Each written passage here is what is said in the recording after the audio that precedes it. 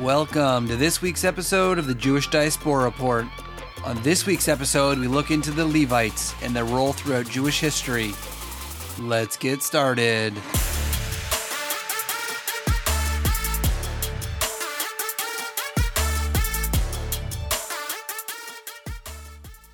One very unique and beautiful element about the Jewish religion and Jewish culture is that many of us can trace our historical roots back, literally, millennia.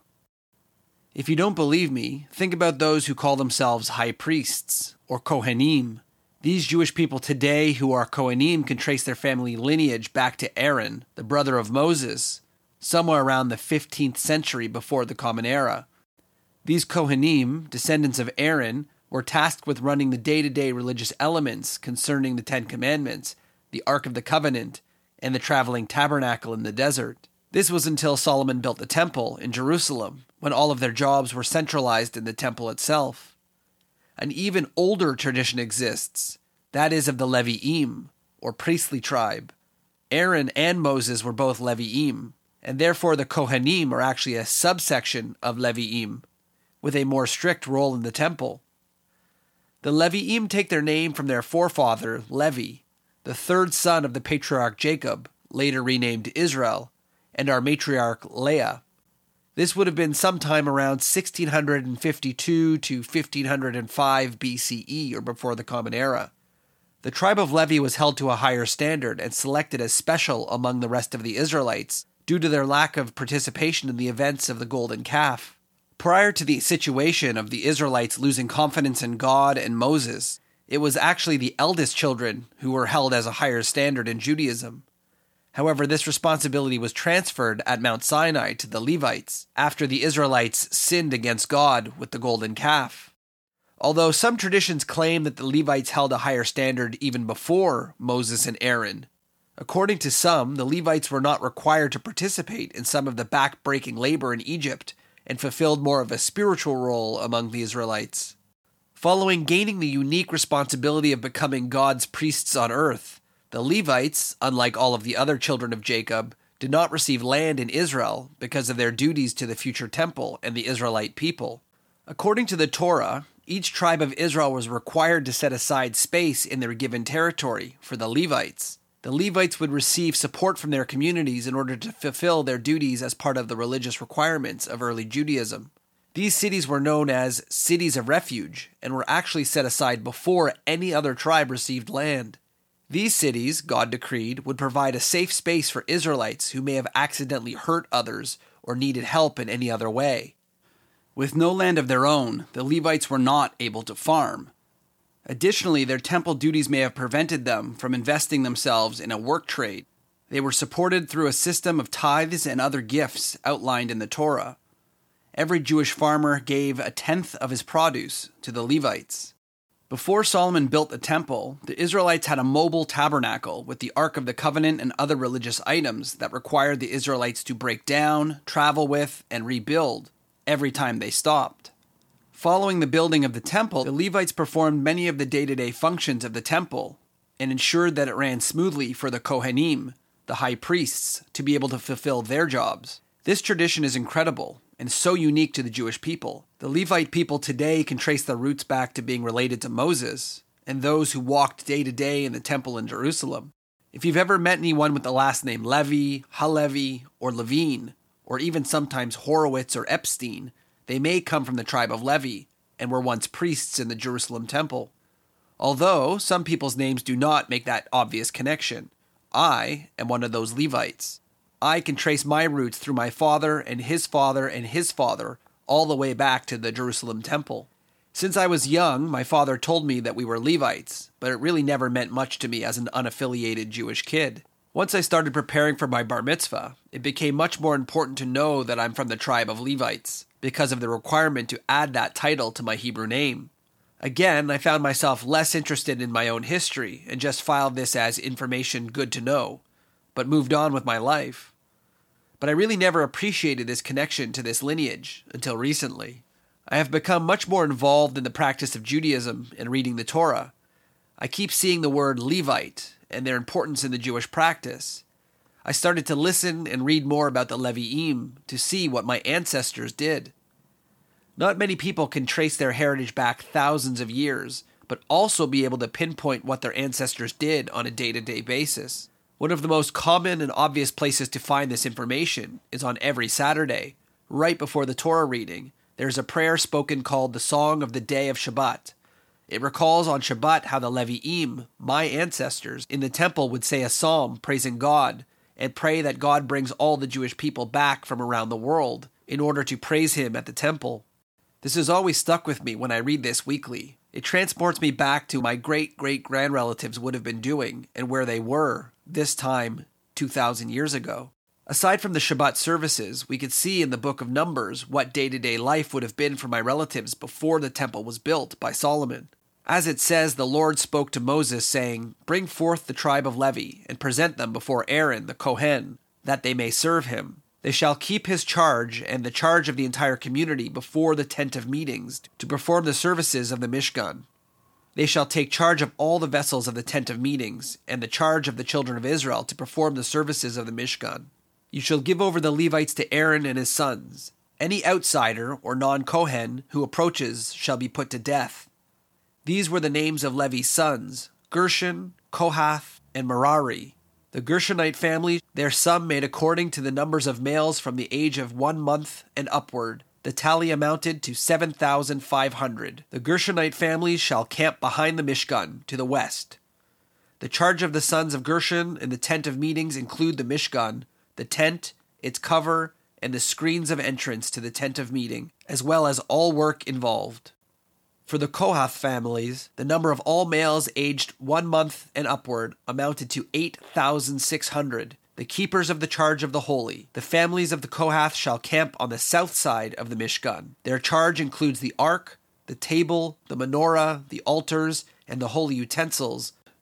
For the Merari families, their tally according to the number of males at the age of 1 month and upward was 6,200. They shall camp to the north side of the Mishkan. The appointment of this charge of the sons of Merari includes the planks of the Mishkan, the bars, its pillars, and its sockets, all of its utensils, and the work involved. Camping in front of the Mishkan from the front of the Temple of Meetings towards the east was Moses, Aaron, and his sons, the keeper of the charge of the sanctuary. Sadly, I'm not sure if I will ever be able to know if I come from the lineage of Gershon, Kohath, or Merari. However, once we get to the time of Solomon and Herod's temple in Jerusalem, the Levi'im served particular religious duties for the Israelites and had political responsibilities as well. The Levites who were not Kohanim played music in the temple or served as guards of the gates. According to the book of Chronicles, the Levites were also responsible for putting the special bread on the table in the temple, and for the flour and grain offerings that they were given in order to make the bread without yeast. They were also responsible for the baking pans and the mixed offerings. They did all of the measuring to make sure it was correct. The Levites stood every morning and gave thanks and praise to the Lord. They also did this every evening. The Levites prepared all of the burnt offerings to the Lord on the Sabbath day, during the new moon celebrations, and to the other special meeting days. They served before the Lord every day. I don't know if many other people on this earth can know so clearly what their ancestors were doing thousands of years ago on a day-to-day basis. In addition to the work in and around the temple, the Levites also had somewhat of a secondary role. Aside from guards and protectors of the Ark of the Covenant, the temple, and the Ten Commandments, they were also warriors. According to Exodus 32, when the Israelites committed the sin of the golden calf, something that the Levites did not participate in, Moses demanded that it was the same Levites, the protectors of God's law and the seat on earth, to ensure justice is taken care of. Moses demands that the Levites go through the camp from gate to gate to put to death any and all Israelites who instigated the events of the golden calf, and for those who'd sinned against God. In the end, the Levites put to death 3,000 people, following God's demand. Interestingly, in a commentary on this passage by Mark Brettler, scholar of biblical studies, he suggests that this was, in a way, somewhat of a coronation of the Levites as the defenders of God on earth. He says, unlike in a ceremony in an earlier passage, the Levites had ordained themselves by the passionate loyalty to God, despite social and family ties. Similarly, the famous Rabbi Rambam, in his commentary on this same section, says, "It is for this reason that Moses said to the Levites, For the God of Israel hath separated you from the congregation of Israel, for the service is to the God of Israel, and to his name they were separated by the virtue of this meritorious deed.